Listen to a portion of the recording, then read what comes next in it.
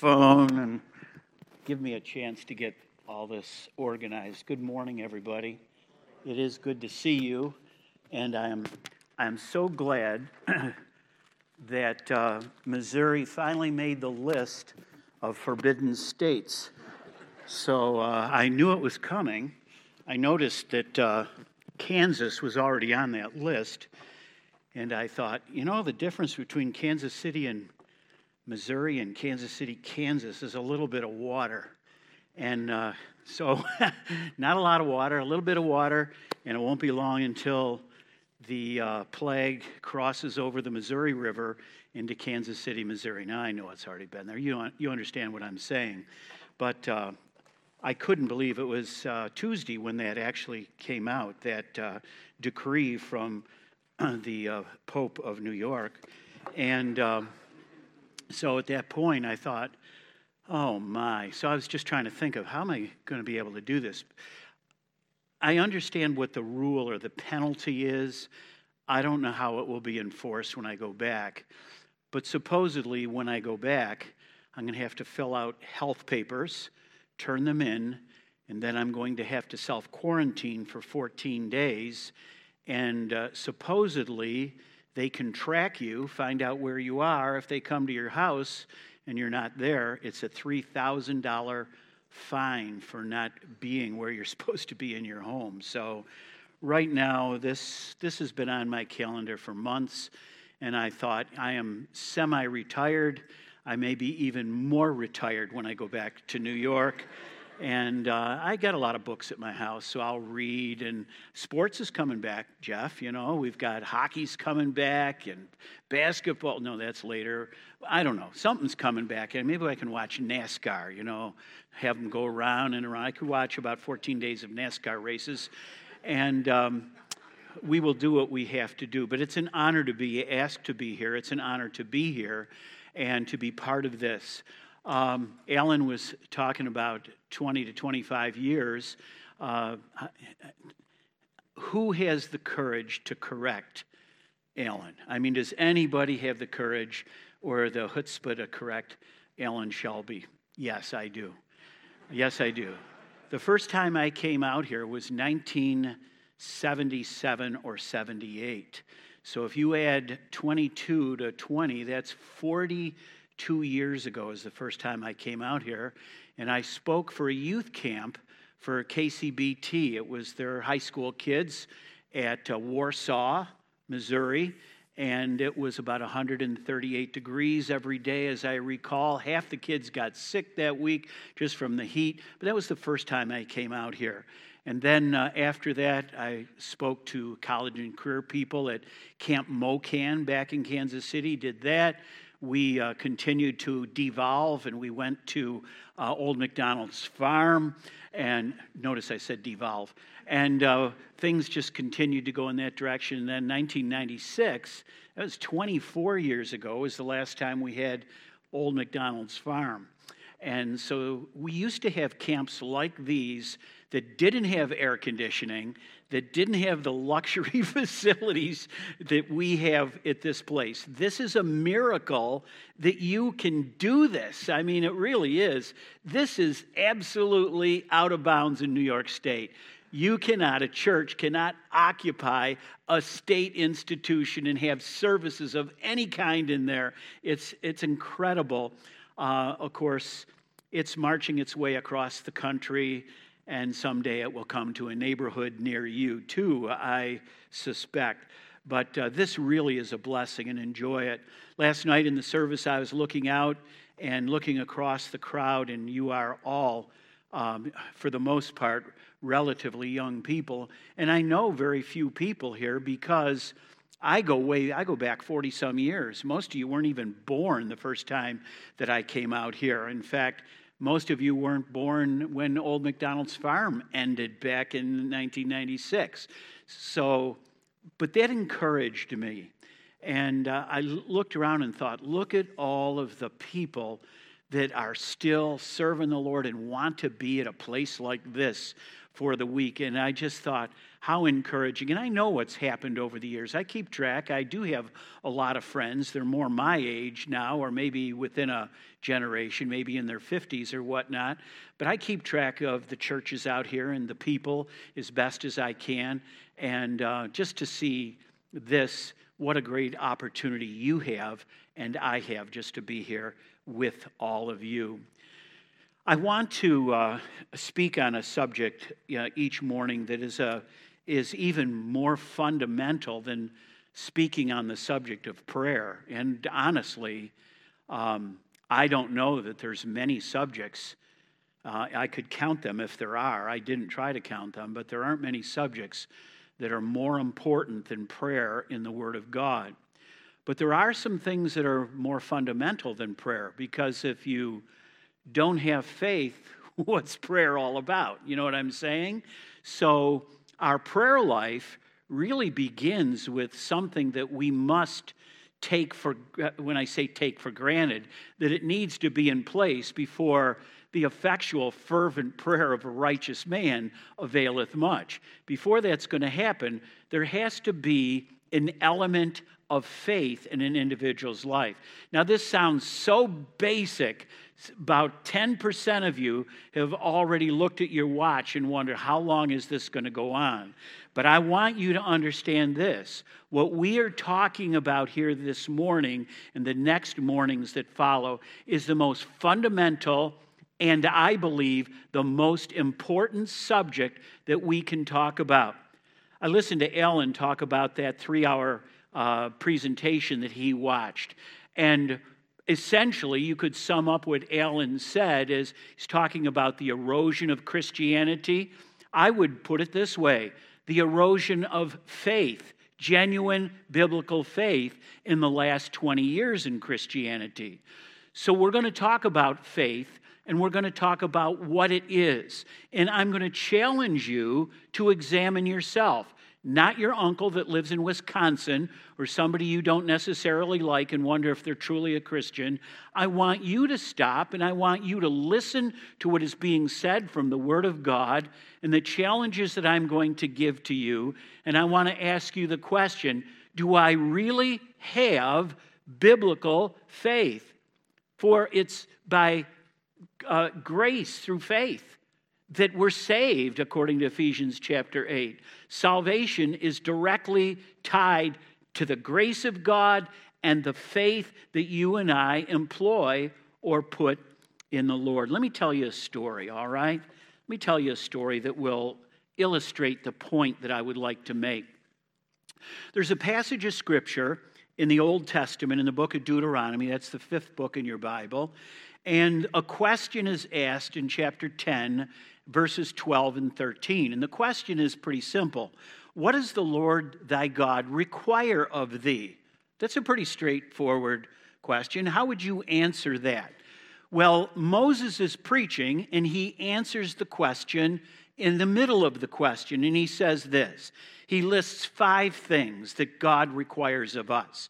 He says, to fear the Lord thy God, to walk in all of his ways, to love him, to serve him, and to keep his commandments. Those are the 5 things. Now, I'm not saying there aren't other things. I think that that's a good list. It's probably not an exhaustive list, but those are the things that God requires of us. To fear the Lord, to walk, it talks about our behavior, our daily walk with the Lord, walk in all of his ways, then to love him, that's the first and the greatest commandment, then to serve him. Notice if these are sequential, that service follows loving God. You see that? See, sometimes we get people, or we put the guilt trip on people and say, you need to serve. But you know what? The problem is they haven't even fallen in love yet with God. And now we're trying to get them to serve, to do something. I didn't say they're not saved, but they haven't really come to a semi-mature love of God. And we're trying to get them to do things that are beyond their commitment level. Let me put it that way. You don't have to be ultimately, totally, absolutely committed to be saved. That is, that you're willing to go be burned at the stake right before you pray the sinner's prayer. If someone would have put it that way to me when I trusted Christ as Savior, I'm not sure that I would have prayed that prayer right there. I'm not sure I'm ready to be burned at the stake for my faith. But faith is something that grows.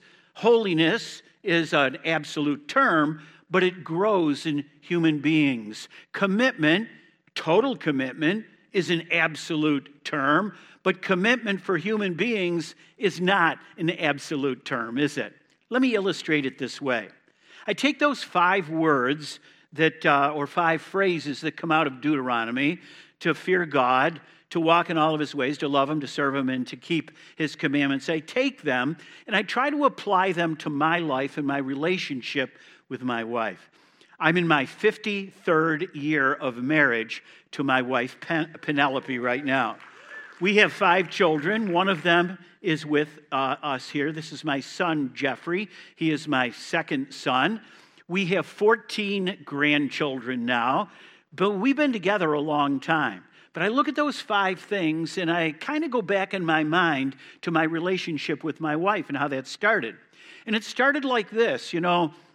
I met her. I didn't know her, obviously, prior, but I had an interest in her and how that takes place in everybody's life. But when I say fear, I mean this about my relationship with my wife, if that's number one. I had a respect, and I didn't know how to carry on I didn't know what turned her crank, if you know what I mean, what pleased her, what she liked. So I entered into that relationship asking for a date and going here and going there. And of course, our relationship expanded in time. But I walked very carefully through that because I was afraid I was going to mess it up. You know what I mean? So I was very, very careful to make sure that the relationship was progressing in a positive way. I'm going to liken that to the fear of God.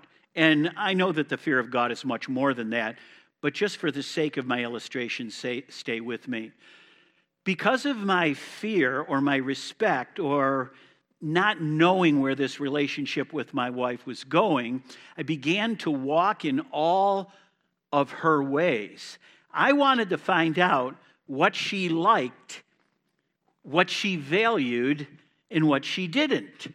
And then it was my goal to try to meet her there and to please her. You understand what I'm saying? Because I was beginning to fall in love with her. So I wanted to please her. So she might say something like, oh, you know what I really like to do? I love to go to the opera. And I'd say, me too. No, I didn't love going to the opera, but all of a sudden I loved opera because she loved opera. So I'm starting to conform my desires or my behaviors to what would be acceptable or pleasing to her. You understand what I'm saying? Did anybody else go through this process? Well, in time, I fell in love with my wife, or what I believed was love. I mean, after 53 years now, you do mature a little bit, and you look at it from different perspectives. And what is real love in a marriage relationship after almost 53 years? I'm in a different position, and we're in a different position today, and we look at things from a much more mature perspective than we did in 1968 when we got married. That was a long time ago. But anyway, I fell in love with my wife. And what happened was I wanted to continue to please my wife, so I found myself serving my wife. What does my wife want to do? Where do you want to go? What would you like to do for Christmas? Do you want to visit the in-laws, or do you want to go here? Do you want to go on vacation? Well, where would you like to go on vacation? Where would you like to go to dinner? And I found myself serving her. Now, by the way, if you want to liken this to a relationship with God, you can see how over time we fall in love with God, but as time goes by, we begin to draw back, just like we do in our marriage relationship. Marriage relationships start out, we want to please the other individual. We're trying to do everything we can to make this relationship really pop. But later on, unfortunately, this is true. After counseling and working with hundreds of couples over the years, that's not the way people are necessarily after they've been married for a year, 5 years, 10 years. It's not so much I want to serve my wife, or my husband. It kind of becomes very selfish and selfish motivated. She didn't do this for me, or he doesn't like this, or he doesn't communicate, or he or she never says she loves me. And all of a sudden things kind of turn around. All of a sudden the marriage becomes more not about her, or not even about us, but our marriage becomes more about me. And I'm afraid that that happens to a lot of people in Christianity. Stop and think. Stop and think. Where are you in your relationship? We're talking about faith now. Well, what happened in January of 1968, the 27th to be exact, my wife and I, we made an appointment with a Catholic priest. We were Catholics. And we decided we were going to get married. And we got married at St. Mary's Church in Monroe, New York. And I still remember that we stood before all of the people, relatives and the priest and whoever else was attending that day, and we exchanged vows with one another. And essentially what we said was this: I believe in you. I believe you are the one that God, and even then I was a religious person, that God has prepared for me. And I want you to know this: I will be faithful to you for the rest of my life. That's a big decision. Remember when you got saved? Did you look at your decision to trust Christ as Savior the way you would look at exchanging wedding vows at an altar before a crowd of people? Think about that. I'll tell you what, the salvation decision is much more important than the marriage decision. Much more important. But yet we face that salvation decision sometimes very, very lightly. I fear that there are a lot of people that really didn't understand what faith was, and they had an idea what faith was, and they prayed some kind of prayer or made some kind of commitment, whether it was under duress or whether they were just ignorant, not knowing. And later on, they fell away, and they fell away because they never really understood what they were doing when they were trusting Christ as Savior. So I want to talk about faith. Now, I'm not here to try to get anybody lost. I'm going to say that right at the outset of this. I'm just saying that becoming a Christian and living a Christian life is a very serious thing. You understand what I'm saying? It's like getting married, except it's more serious than getting married. Are you listening to what I'm saying? Are you awake? Are you bored? It's more serious than exchanging vows at an altar in front of 200 or 300 people, trusting Christ as Savior. You need to know to some degree what you're doing. And I didn't say you need to know everything about marriage to get married. And I didn't say you need to know everything theologically about the Bible or salvation to get saved. I'm not saying that. But there are some things that you need to understand to truly trust Christ as Savior. So open your Bibles, if you would, this morning. And that's a good long introduction. I think my sermon will probably be about equal length to my introduction. Hebrews chapter number 11. That's one of the great faith chapters in Scripture. So now that I've given you just a little bit of my take, comparing my relationship with my wife, my commitment, my vows to my wife, my faithfulness to my wife, and all of that is, now I want to transfer that over and look at my relationship with God in a similar light. Hebrews chapter 11, in verse number 1. I'm just going to read through the first 6 verses here. Now, faith is the substance. Do you know that faith has substance and it has evidence? That's what this chapter is all about. Faith has substance and evidence. It's more than just words. It has substance and evidence. For by it the elders obtained a good report. Through faith we understand that the worlds were framed by the word of God, so that the things which are seen were not made of things which do appear. By faith Abel offered unto God a more excellent sacrifice than Cain. See, here's the substance of faith. This is what the chapter's all about. Now we're going to learn what people who had real faith did. Be ye doers of the word, not hearers only. Be doers of the word. I didn't go to the altar, exchange vows with my wife, and then walk away thinking I had no responsibility from that day forward. I accepted responsibility. Knowingly, willingly. I didn't understand all of it, but I understood some of it, and I was willing to make a commitment to the point where I was living in my life that day. I said, you're the one, nobody else. I will be faithful to you. Is that what you said to God when you got saved? See, this is a serious decision. Again, I'm not trying to get you lost. I'm not trying to say that salvation is a very difficult thing to come to, and you have to be a theologian. You've got to have a master's degree in theology to truly trust Christ. No, you don't. I didn't say that. That's not what I'm saying. But I'm saying it's a serious decision. Faith is a serious thing. Before you ever go to the tabernacle and pray, you're going to have genuine faith to walk in there and pray. That's a predicate to prayer. You have to have faith. The effectual, fervent prayer of a righteous man availeth much. A righteous man is a man who's righteous in the blood of Jesus Christ. It's effective when it's a fervent prayer that meets those qualifications.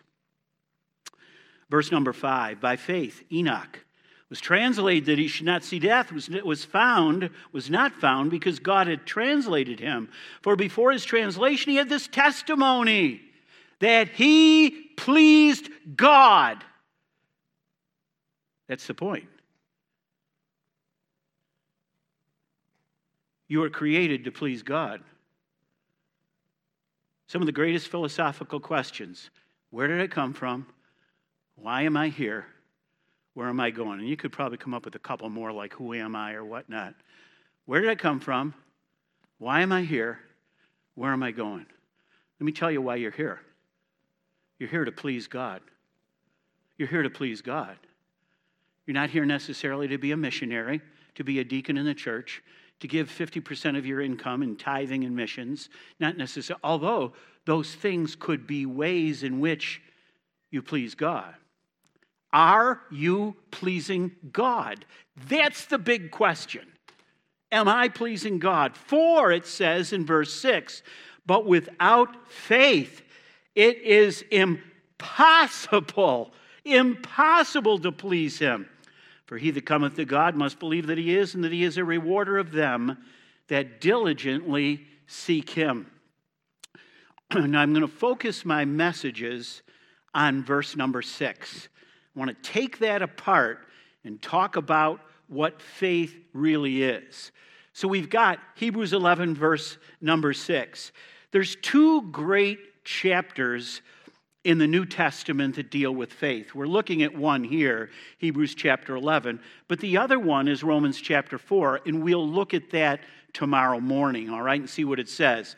This chapter is more illustrative, more practical. Romans chapter 4 is more theological. So I thought I'd give you the practical before we get a little deeper into the theology of what this is all about, and you'd be, I think, better prepared. But you know as well as I do that there's many verses in the New Testament that deal with this subject. Romans 10, verse number 17 says, so then, Faith cometh by hearing, and hearing by the word of God. That's why we put such an emphasis on the Bible. It's not just because we're crazy. It's not just because it's a nice tool to have. It's something, a nice accessory to walk into the church service with, to have a nice Bible, a $55 or $155 Bible. The reason is that the word of God brings faith, which is essential to our Christianity. For as the body without the spirit is dead, James says, so faith without works is dead. Romans chapter 4 says, now to him that worketh is the reward not reckoned of grace, but of debt. But to him that worketh not, but believeth on him that justifieth the ungodly, his faith is counted for righteousness. For by grace are you saved through faith, and that not of yourselves. It's the gift of God, not of works, lest any man should boast. Ephesians 2:8 and 9 says.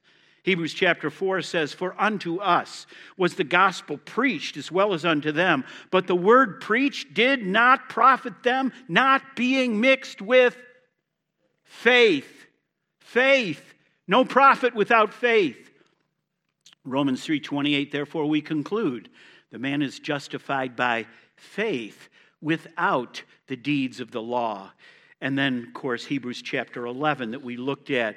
Faith has substance in evidence. So my second slide, but without faith, it is impossible to please him. And this is what this message is about. What pleases God? That is the biggest question that you should have in your mind as a Christian every day of your life. What can I do to please God? And in every decision that I make, I don't care about COVID. I don't care about riots and demonstrations and economy and politics and all this stuff. Get it out of your mind, and it's hard to get it out of your mind. All this stuff is distracting us and getting us away from the things that are most important, and that is your relationship with God. Christians are divided over these issues that were never divided over the Bible, but now they're divided over all this foolishness. I'm not saying there isn't anything to it. Lay it aside. Forget it while you're here at camp. Don't turn on the news. Don't do it. Focus on your relationship with God here. Are you pleasing him? Are you pleasing God? That's why you are here. My third slide says we are created for God's pleasure. The Bible says that. I'll read you one verse from Revelation chapter 4, verse number 10 and 11. It says that the 24 elders fall down before him that sat on the throne and worship him that liveth forever and ever, and cast their crowns before the throne, saying, Thou art worthy, O Lord, to receive glory and honor and power. Listen to the end. For thou hast created all things, and for thy pleasure they are and were created. Creation, the universe, the tabernacle, everything created for God's pleasure. That's why you're here. And if you don't please God in your life, you're failing God's purpose for you. What pleases God? Faith pleases God. But there's more specific things, certainly in the Scripture, that we'll talk about momentarily. But we are not created, my fourth slide says, we are not created to be men pleasers. That's not why we're here. Oftentimes we have to make decisions, and we're trying to figure out, if I do this, so-and-so is going to be mad at me, or they won't understand, or whatnot. But what is the bottom line? If I'm going to please somebody, and I would hope to with my life, I need to please God first with my behaviors, my thoughts, my actions, my words need to be pleasing to him. That is the most important thing. Now the question is, what pleases God? Now many things please God that are based, or they are evidenced, or I should put it this way, faith is evidenced in several things. This list that's going to come up now, all of these things are found in the Scriptures, in a verse that says that this pleases God. Now, that doesn't mean there aren't other things, because actually prayer is not on this list. I didn't find a verse that said that specifically, although it's obvious from our series in the evening that pleases God, and from many other passages of Scripture. But every one of these things on this list is in a verse that says this pleases God. What pleases God? When we come in here and we genuinely praise God, our words of commendation, speaking the gospel, speaking the words of the Scriptures to other people. The fear of God pleases God.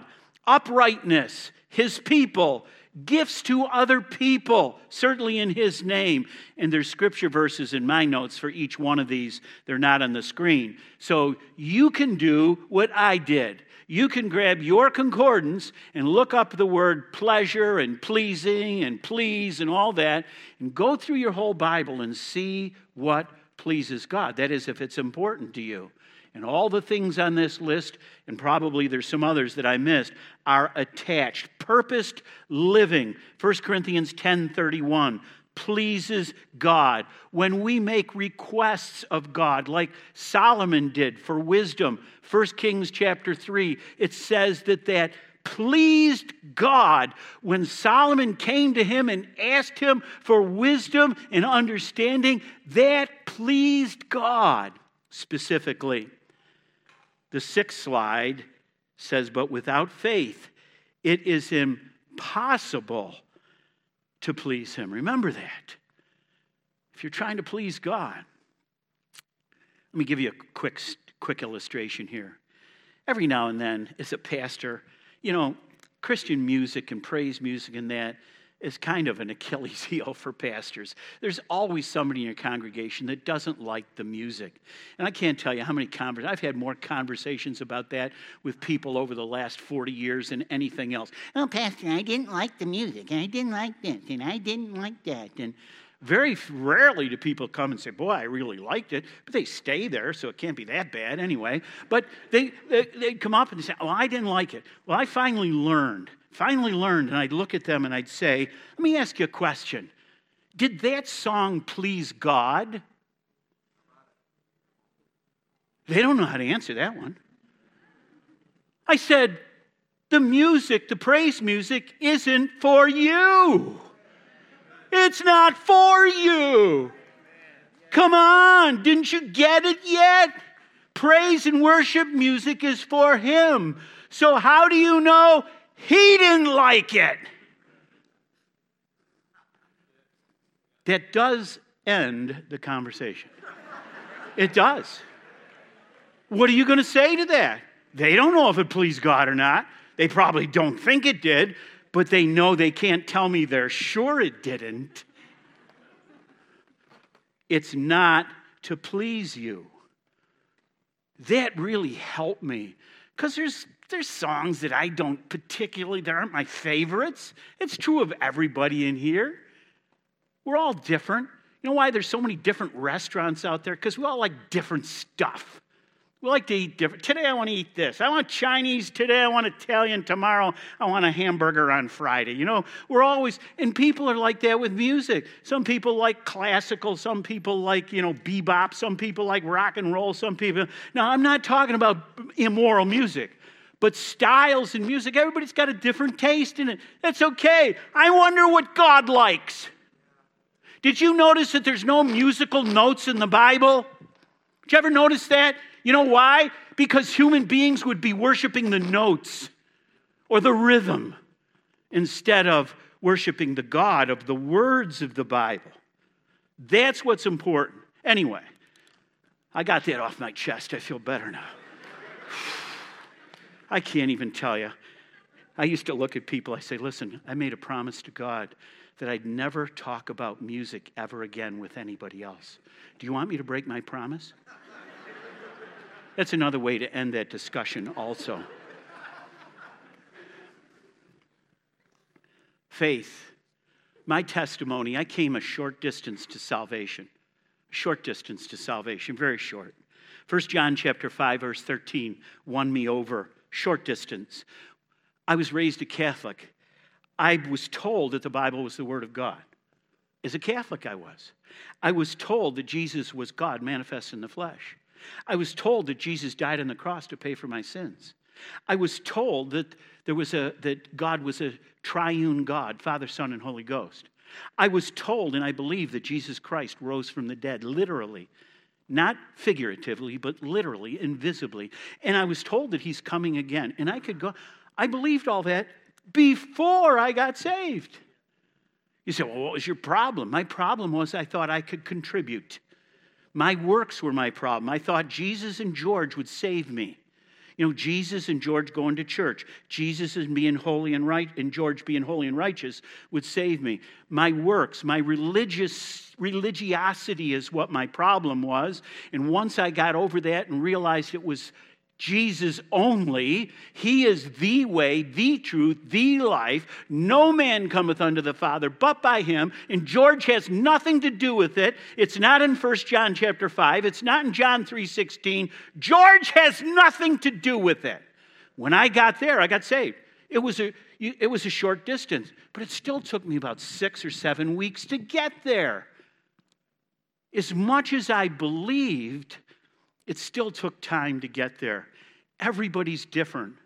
Everybody. I don't know what you knew or what you do know or what your objections were, but don't look at people and say, well, they should have got saved by now. You don't know what people are dealing with.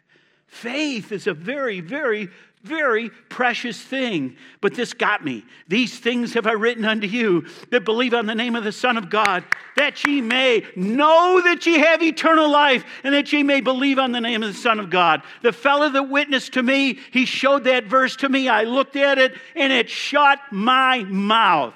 I had no more objections. I got it. I believed. I exercised faith. I feared God. I decided I got to turn my life around and walk in his ways. And I believe if I don't love him now, that I will fall in love with him. And I want to serve him. And I want to be a keeper of his commandments. I fell in love with God over time, just like I fell in love with my wife. It didn't all happen in one day, but it came. It was real. It became part of me. That's what we're talking about when we're talking about faith. The word believe means more than just believe that Jesus Christ historically existed. Belief, and I don't have time to go into all this, but it implies commitment, just like when you exchange vows at a wedding ceremony. It's implying a level of trust. I trust my wife. I didn't go to the altar and say, listen, I hope you don't cheat on me, honey, and if you don't, I'm going to go along with this. But the first time you mess up, I want you to know I'm out of here. That had nothing to do with, I trusted my wife. I said, I will be faithful. Now, I understand that's a relative term. I have not always fulfilled my commitments to the max to my wife. But I'm still married. I have not always fulfilled all of my commitments to my Lord in the belief that I had and the trust I had when I trusted Christ as Savior. I've had my bad days as a Christian, but I'm still a Christian. I'm still a Christian. We're human beings. We don't do anything absolutely. We're always got some kind of, in the back of our mind, what's in it for me thing. Even when I don't want that, I've got that. Yeah, I'm going to give this gift, and I hope I get a tax deduction to keep my taxes down this year. You know, there's always something in it for me. It's almost, maybe not for you, but it's almost impossible for me to do anything out of a pure heart. Sorry, I know you want to leave now, don't you? I ain't listening to you. I'm trying. I'm committed. I have my bad days, but I'm still married. I'm still married. And I need to dust myself off and pick myself up and get back to it, man, and recommit myself. Tell my wife, I love you. I'm sorry, I don't want to fight with my wife. I don't want to live in the same house with somebody that I dislike. I don't want to do that. I don't want to go to a church that professes Christ and honors Christ and glorifies Christ. If I'm not going to do that myself, I'll go to a ball game or go golfing or something. I can cuss on the golf course just as well as I can cuss in church. Am I connecting with you? What does it mean to believe? Or what does it mean to have faith? Belief or faith means assent, at least. By the way, the fear of the Lord is the beginning of knowledge, Proverbs 1:7. So when I talk about knowledge, I'm including the fear of the Lord because knowledge does not come without fear of the Lord, according to the book of Proverbs. So belief really begins with a fear of the Lord, going back to Deuteronomy 10, 12, and 13, begins with the fear of the Lord, which gives me knowledge. So, belief or faith means assent. Faith is believing that certain things are true. I believe in God, and that means I believe there is a God, or I am of the opinion that God exists, and faith affirms a belief in the existence of God. That's a starting point for all of this. The rise of relativistic thinking strikes at the heart of faith, for relativism tells us that we can know nothing that is absolutely true, particularly when it comes to personal opinions, social, spiritual, psychological beliefs. Do I absolutely know? I'm going to blow somebody out of here. I believe strongly that I'm saved because of that book, the Bible. That's what connects me to God, is that book. You say, well, are you absolutely sure? My response to that, I'm as sure as I possibly can be as a human being. Do you understand that? At this point in my life. Will I be more sure tomorrow? Maybe. And the next day? Maybe.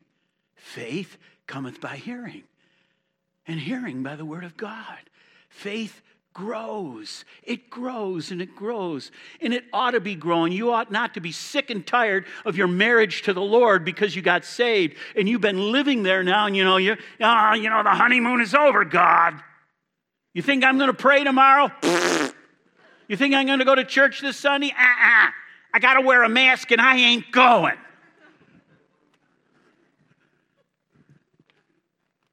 You come up with all kinds of excuses to blow God off. Just like we come up with all kinds of excuses to blow off the people that we claim that we love the most. And then we've committed ourselves to in the holiest and most important human relationship on the face of the earth, in marriage. But faith is believing that certain things are true. My 10th slide. But faith or belief means more than assenting to the existence of God.